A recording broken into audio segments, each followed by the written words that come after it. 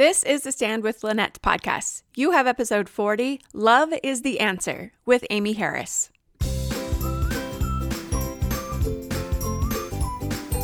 What would your life be like if you knew you could stand firmly on the covenant path, come what may? My name is Lynette Shepard, and I am here to help you do just that. If you are a Latter-day Saint woman with a desire to brighten your faith as the world grows darker, you are in the right place. Together, let's stand. Hello, my friends. Welcome back to Stand with Lynette. If you're here for the first time, I'm so glad you're here. If you're here for the 40th time, because this is episode 40, I am honored that you are still with me after 40 episodes. I can't even believe I have 40 episodes. That sounds like it should be a milestone. Let's count it as a milestone. I am glad you are here. Regardless of how many times you have come back to listen, thank you for listening, for your ratings, for your reviews, for sharing it with your friends. You are the ones who make this podcast possible, my friends, so thank you for being a part of it. I am excited today to introduce you to my guest in our first interview of the new year, Amy Harris. She is going to talk to us about her journey through navigating her husband and several of her children leaving the church and what that has been like for her to try to hold on to her faith amid all of those challenges and the important things that she has learned as a result of them. There's so much wisdom in this. It's very relatable. I think a lot of people struggle with the same challenges or similar challenges as Amy has. So I cannot wait for you to hear her take, her story, her light. Without further ado, my friends, let's get to the interview. Hello, my friends. I'm so excited to introduce you to my friend Amy Harris today. And funny story, this is our second recording of this interview because we had such bad technical challenges the first time. So we are going to pray that everything goes smoothly. So I already know a little bit about Amy's story because I've heard it before and it's amazing and she's amazing. So I can't wait for you to meet her. So welcome to the podcast, Amy. Thanks, Lynette, for having me back. Second time. I love it. Second time is a charm. No, third time. Third time is not a charm. Second time is a charm. That's right. We're going to go with that one. That's right. That's right. So, Amy, can you start off by telling us a little bit about yourself and your family? Yes. So, they talk about, everyone says opposites attract, which is so true for my husband and I. We come from very opposite backgrounds, pretty much. So I grew up in a family with 10 kids. I am the third oldest and the oldest girl. So I have two older brothers, which I loved because I helped my mom a lot and I got to babysit and take care of my younger siblings a little bit, which I love kids now. And I always wanted to be a teacher. And I attribute that to the opportunity I had to take care of my siblings. And so I'm grateful that my parents had 10 kids. And I love it. Not everyone can say that probably. No. That's awesome. Not really, but we grew up I grew up in Utah, just south of Salt Lake, and my family was very active members of the Church of Jesus Christ of Latter-day Saints. It was just something we did always. It was never questioned. I never wondered why we went to church. It just was, our family was very active. And so I always had faith, always had a testimony, or what I thought was a testimony, because I just believed. And we moved when I was 16 from one city to the city right next to it. So that was the only time I moved growing up. Didn't even change high schools. It was just same, really close.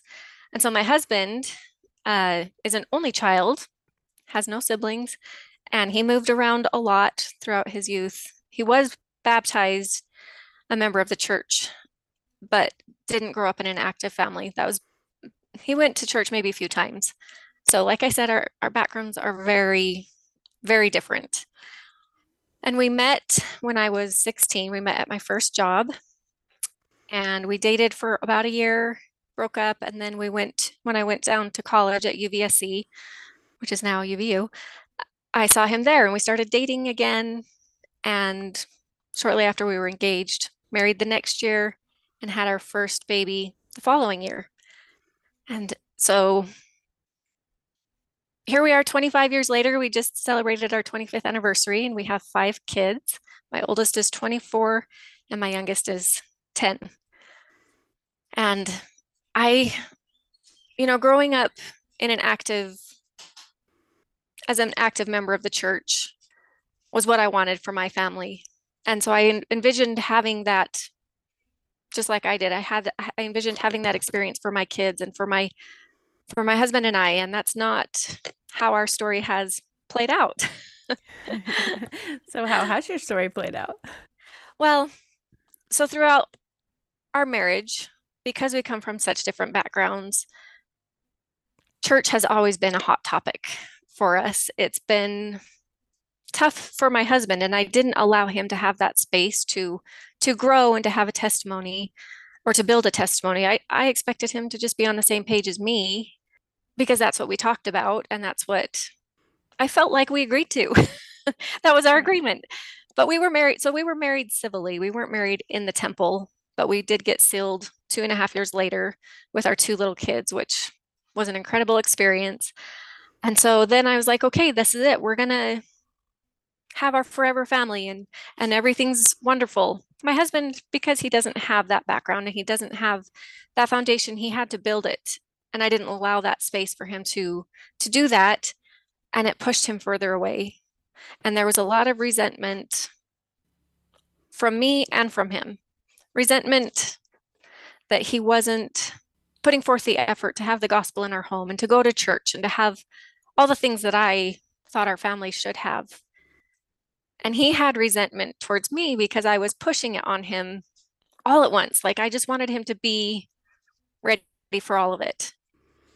And so obviously, both of us having resentment wasn't great for our marriage. And we've come through a lot of difficulties, but we're in a really good place right now. But that it created a lot of tough years for us. And looking back, I mean, I'm obviously not proud of the way I handled things. And I hope that sharing this is beneficial for somebody because I definitely don't feel I handled things well. So as I've navigated this journey with my husband, but being separate in our, I wouldn't even say our beliefs, because my husband believes in Jesus Christ and Jesus Christ's gospel. It's not the beliefs that he's has a hard time with. It's more the culture within the church. And so being here in Utah, we have moved quite a few times, and so we've moved up to Idaho, which is near Rexburg, which is basically like Utah, and the church is pretty much the same. It's a different culture here, I believe. I've heard that outside of Utah, it's a different culture within the church, and so that's what he has a hard time with the culture. Since we've moved so many times, we've had a lot of opportunities to be in different wards, and as we've moved into different wards, since he didn't come to church with us, he kind of started feeling like a project in various wards. And this wasn't the experience in every ward, but overall, this is the feeling that he got. He felt like a project, as if because he wasn't going to church, they had to hurry, try and get him to come to church. And then he just felt there was always an agenda behind people being nice to him. And I know that's not the intent because I've been there too, as someone who's inviting. My intentions are pure. Those intentions are very pure. But because that's not what he grew up with and he felt something different than I would have probably felt, it was just a different experience for him. And then if whatever the agenda was, when it wasn't met or no longer necessary to follow through, it was like my husband was no longer valued. That's how he felt. That's the feeling he had, that he just wasn't valued as a person, just as someone to try to get to come to church. And as my kids have grown, so I have 3 adult kids, and as they started getting into their teenage years and adulthood, they started wanting less and less to do with the church, which was really hard as a mom. Again, I had Mhm. this vision of my family, my kids going on missions and being married in the temple, and that just wasn't happening. And it was really hard. And they started feeling similar feelings that my husband was having. And it's not something we openly talked about, my husband and I, but my kids started feeling like the kids in the ward were only nice to them at church and didn't really care about them outside of church. And Mhm. as a mom, we want to tell them, it's not all black and white like that. They're not trying to exclude you. They just have their friends, and moving into a ward is tough to invite, new people in. Um, and so the experience was similar to my husband's for my kids, which is tough. And as my three adult kids have taken paths away from the church, I started getting this fear building up inside of me. But I didn't understand why I was having so much fear. And the biggest thing was I was afraid for my kids' futures, obviously, like that. I want what's best for them. And what I thought was best for them, or what I felt was best, was a path in the church.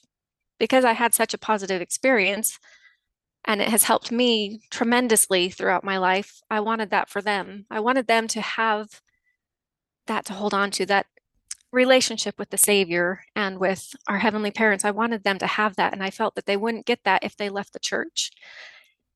And so I was afraid for their happiness and their salvation, all of these things for them. And then I started realizing that that fear too was more than just for them. I had fear of letting go of the vision I had for my family. I didn't want to let go of that because I felt like if I let go of that, I was giving up. I was letting go of what was most important to me. I've also realized something that I've never really thought about because of my experience in the church, I guess. I have taken for granted how easy it's been for me within the church to have relationships with members in the church. Because I had a family, things in common with people within the church. And I felt like I was losing that. So I was afraid that I wouldn't have a place in the culture anymore. It was difficult to see myself as being part of it still. And I heard it explained really well on a podcast. I can't remember which one. Someone explained it as living on the edge of outside. Like you're not outside of the church, but you don't feel like you're inside either. Like it's like on the edge. And so I was trying to find my place through all this and just trying to navigate these feelings that I was having. And I realized, I love President Nelson, a talk that he gave. I can't remember if it was his last conference or maybe, I don't know. I read so many talks, I can't remember which one it was, but he talked about having a myopic view. I loved that because I'm like, oh, that's totally me. I was totally that was me, how I was. I was navigating these thoughts in such a myopic way that I didn't have a vision of the bigger picture.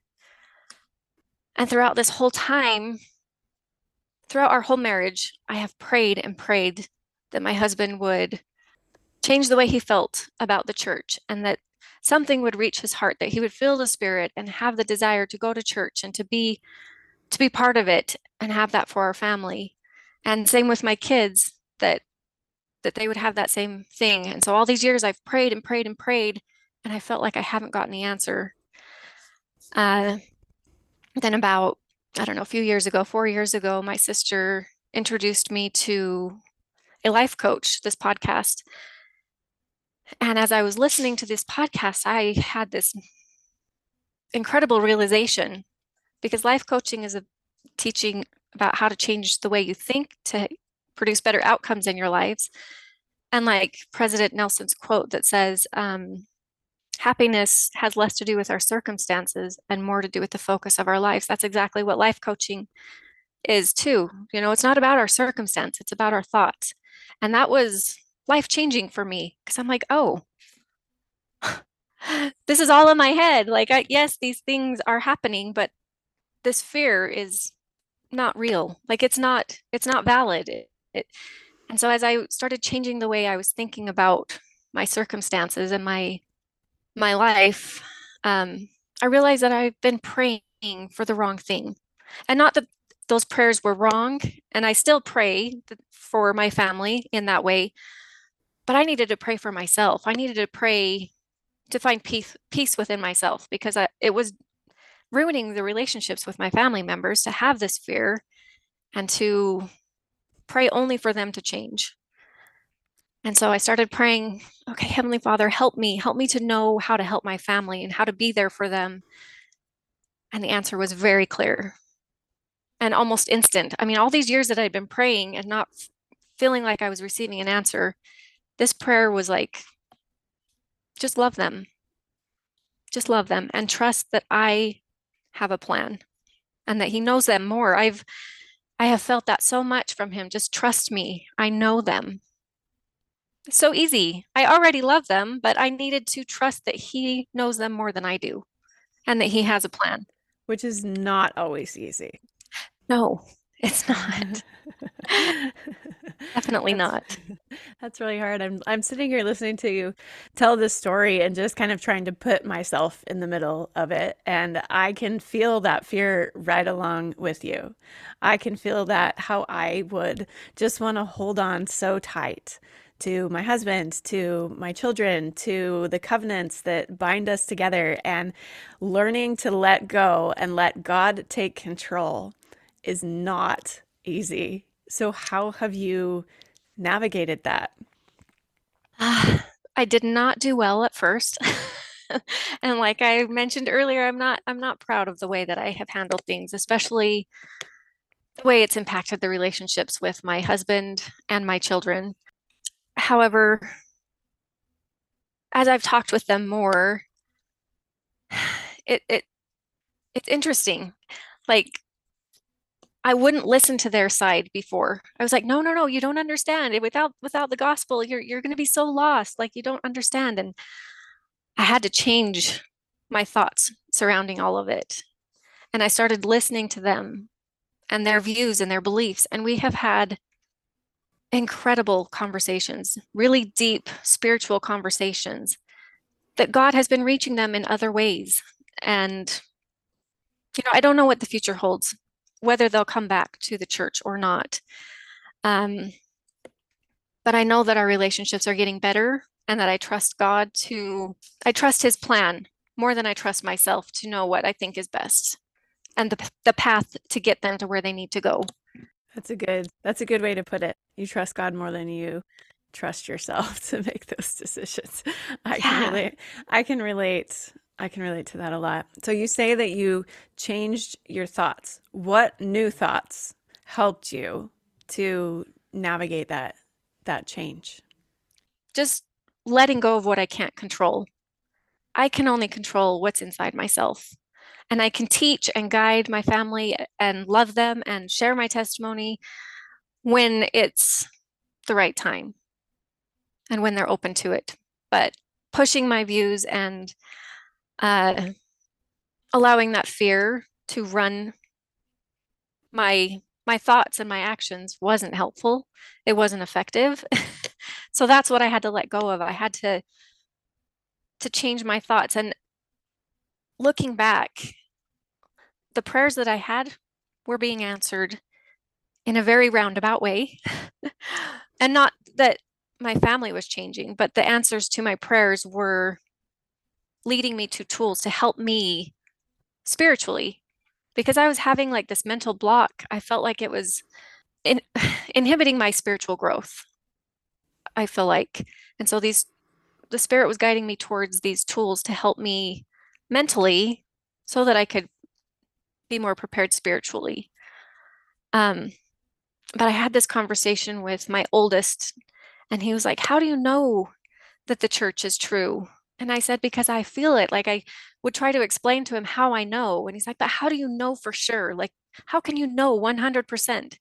And I really had to step back and think, how do I know? Do I know 100%? And not that I was doubting my faith or my testimony, but I'm like, there's no way I can know 100%.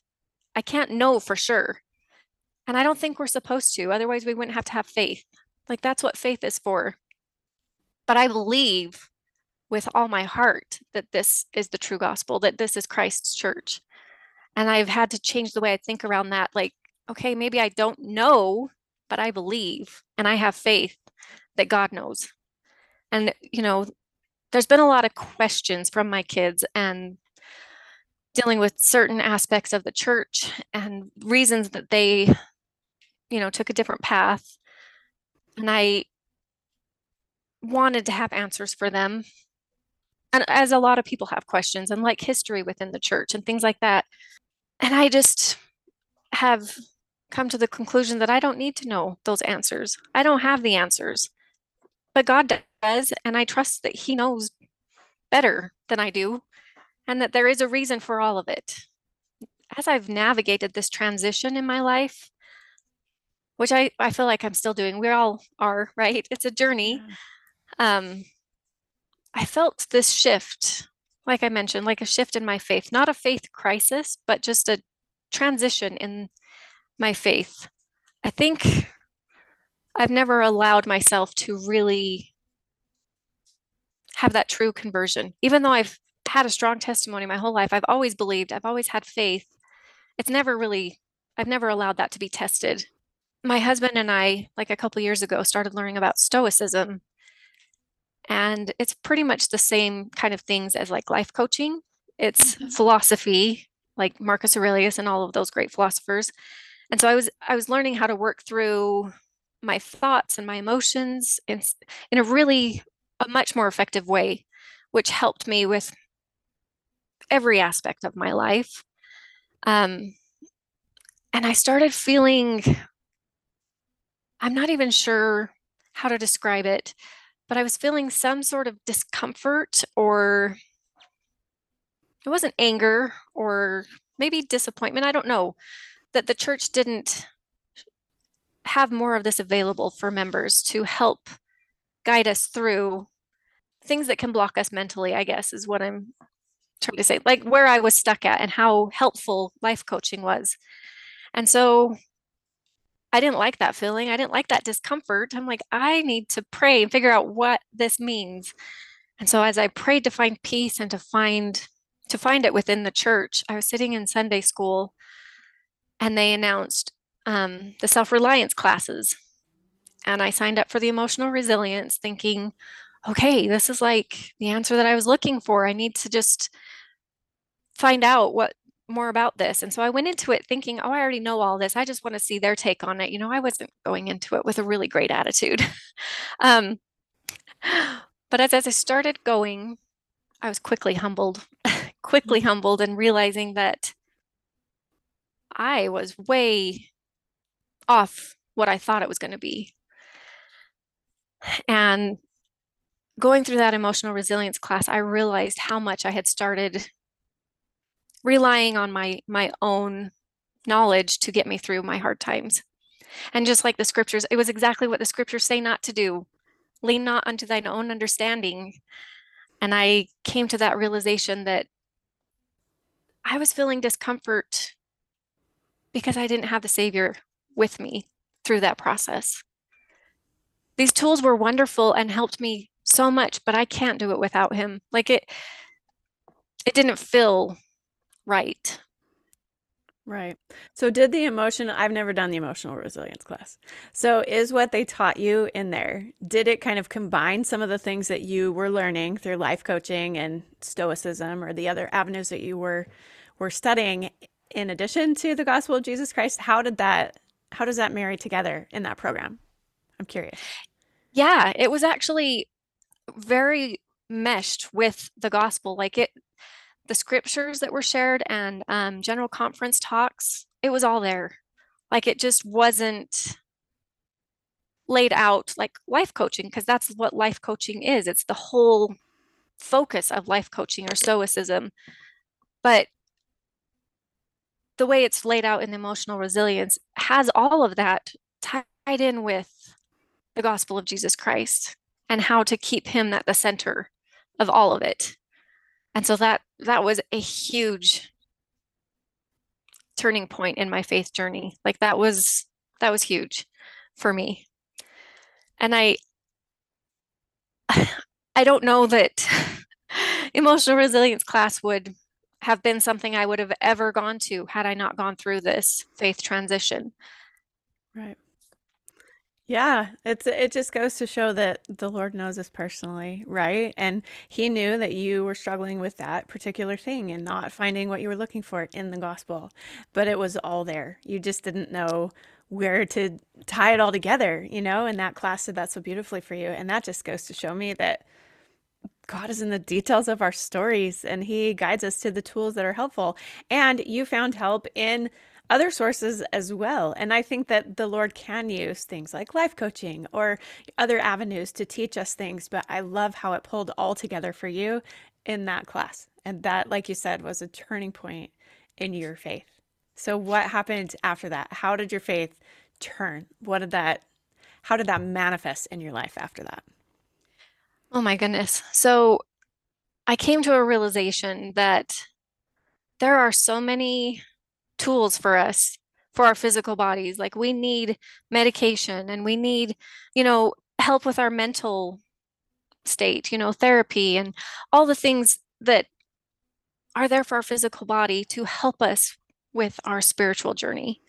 Because when we have debilitating things happening to our physical bodies and our mental um, state, it is harder for our physical or our spiritual well-being.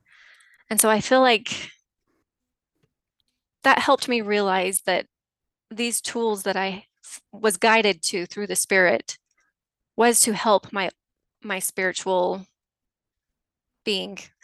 And so after that, it's been very interesting because I started having thoughts and feelings surrounding the gospel and church that I had never had before, ever. And I started feeling uncomfortable around it. Like I don't, because I've always like, no, I'm not questioning it. Like I know it's true. Like I just know. And I loved Elder Uchtdorf's the quote that he says, doubt your doubts before you doubt your faith. I have felt that has been really important for me. Like my faith can be questioned, but it doesn't have to be abandoned.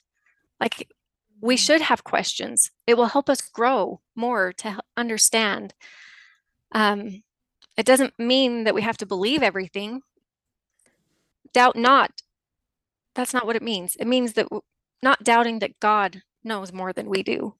Oh, I love that. That's so good. So that's been like a huge thing for me. And so as I don't even know, I guess a faith transition is the best way I can explain it. As I've navigated through this, it's been very eye-opening for me to hear my kids tell me their experience within the church and with the gospel and, through their eyes. And as I've talked to some friends who have left the church and other family members, I have siblings who are no longer in the church. Just talking spiritually with them on a, not surface level talk. Well, what made you leave? Like, nothing like that, but like, where are your beliefs and what, I don't know how to explain, but my eyes were opened in ways that they've never been before. And I didn't necessarily feel comfortable in this feeling that I was having. Because I'm like, I'm not having doubts about the gospel, but the experiences that my family members and my friends have had are difficult, and I know that people are not perfect. The gospel is perfect. People are not perfect, no matter what their calling is. We're all a work in progress. I started praying for me to be able to see people more clearly and focus less on where my thoughts were taking me based on the experiences of my family members and giving people more grace and understanding like I would want. I am so far from perfect. I need a lot of grace and understanding, and I want to be able to give that to others. And so to be able to see people more clearly as the Savior does, as I've tried to do with my family, like that was where I started, was really trying to see them through his eyes and to shift that over to now everybody and to not see the mistakes, not even mistakes, but human flaw. Like that's just, we are all flawed. To see those as part of our experience instead of such a negative way of seeing people. Right. So you've been on this journey navigating your own faith, watching your family navigate their faith in a different kind of a way, watching some friends deal with hard things within their faith as well. And this has been a journey for you of learning and growth and learning to see people in a different way. So, what would you tell people who are in the middle of that muddy space right now, who may have kids or family members or husbands who are struggling with their faith and having a hard time knowing which way to go with that? What would you tell them? It's tough, but focus on love. Love is the biggest thing that changed everything for me. Uh, and focus on the bigger picture rather than just right now. We don't know what the future looks like. And my myopic view of my family members at that time was difficult to let go of, to be able to see a bigger picture because I was scared of where that would lead. But if we can let go of that fear and just focus on love and focus on how the Savior would handle those situations, he loves no matter what. Right. And to trust that God has a plan for each one of us. And we don't know that doesn't look the same for everybody. Like it might not mean that our families go to church together or that they ever will. My husband may never be active in the church.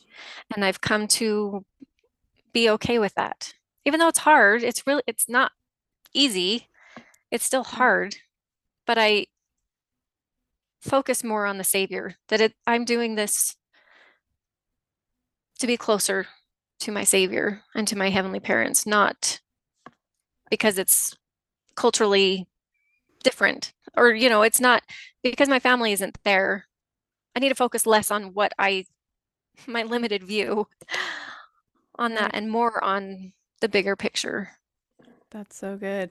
You're doing it because you love the Savior, not because it's a checkbox or this is what I should be doing. That's so good. If we Right. could all understand that and we hear it and we're like, yeah, that makes sense. But if we can really internalize that and apply it to our specific situations, I think we could get so much further in Yeah, our faith and in our life, just being able to focus on the Savior and what we're doing and why we're doing it absolutely. Yeah. is because of Him. So we are running out of time, unfortunately. I would love to just talk to you all day. But your story is such an inspiration, and I think it's so relatable. I think there is a lot of people in similar situations to you, maybe with their kids or family members or friends. A lot of people are navigating hard things right now within their faith. And your story has been inspiring to me, and I know it will be inspiring to others as well. But I have one final question for you, and that is, what does standing with the Savior mean to you? It means loving as He loves. Just focus on love and being with Him in that space. That's so good. That's so good because He is love, right? And sometimes that love does not come naturally to me personally. Maybe it comes Same. more naturally to others, but it tells us in the scriptures that we need to pray for charity with all the energy of our hearts. And I think that is because the natural man in us isn't always inclined to that specific path. And so relying on Him and praying for love and praying to see others and know how to love them. That's all so good. So thank you for sharing your story and how you've come to that beautiful conclusion. I really appreciate you being vulnerable and opening us up to us today. Thanks, Lynette. I appreciate you having me here. It's been so good. We'll have to do it again sometime. Maybe, hopefully not because we have to re-record. This was a good one. Let's hope. But it's been a joy. So thank you again for being here. Thank you. All right, my friends, isn't Amy amazing? I loved hearing her story about holding on to her faith amid the challenges in her life.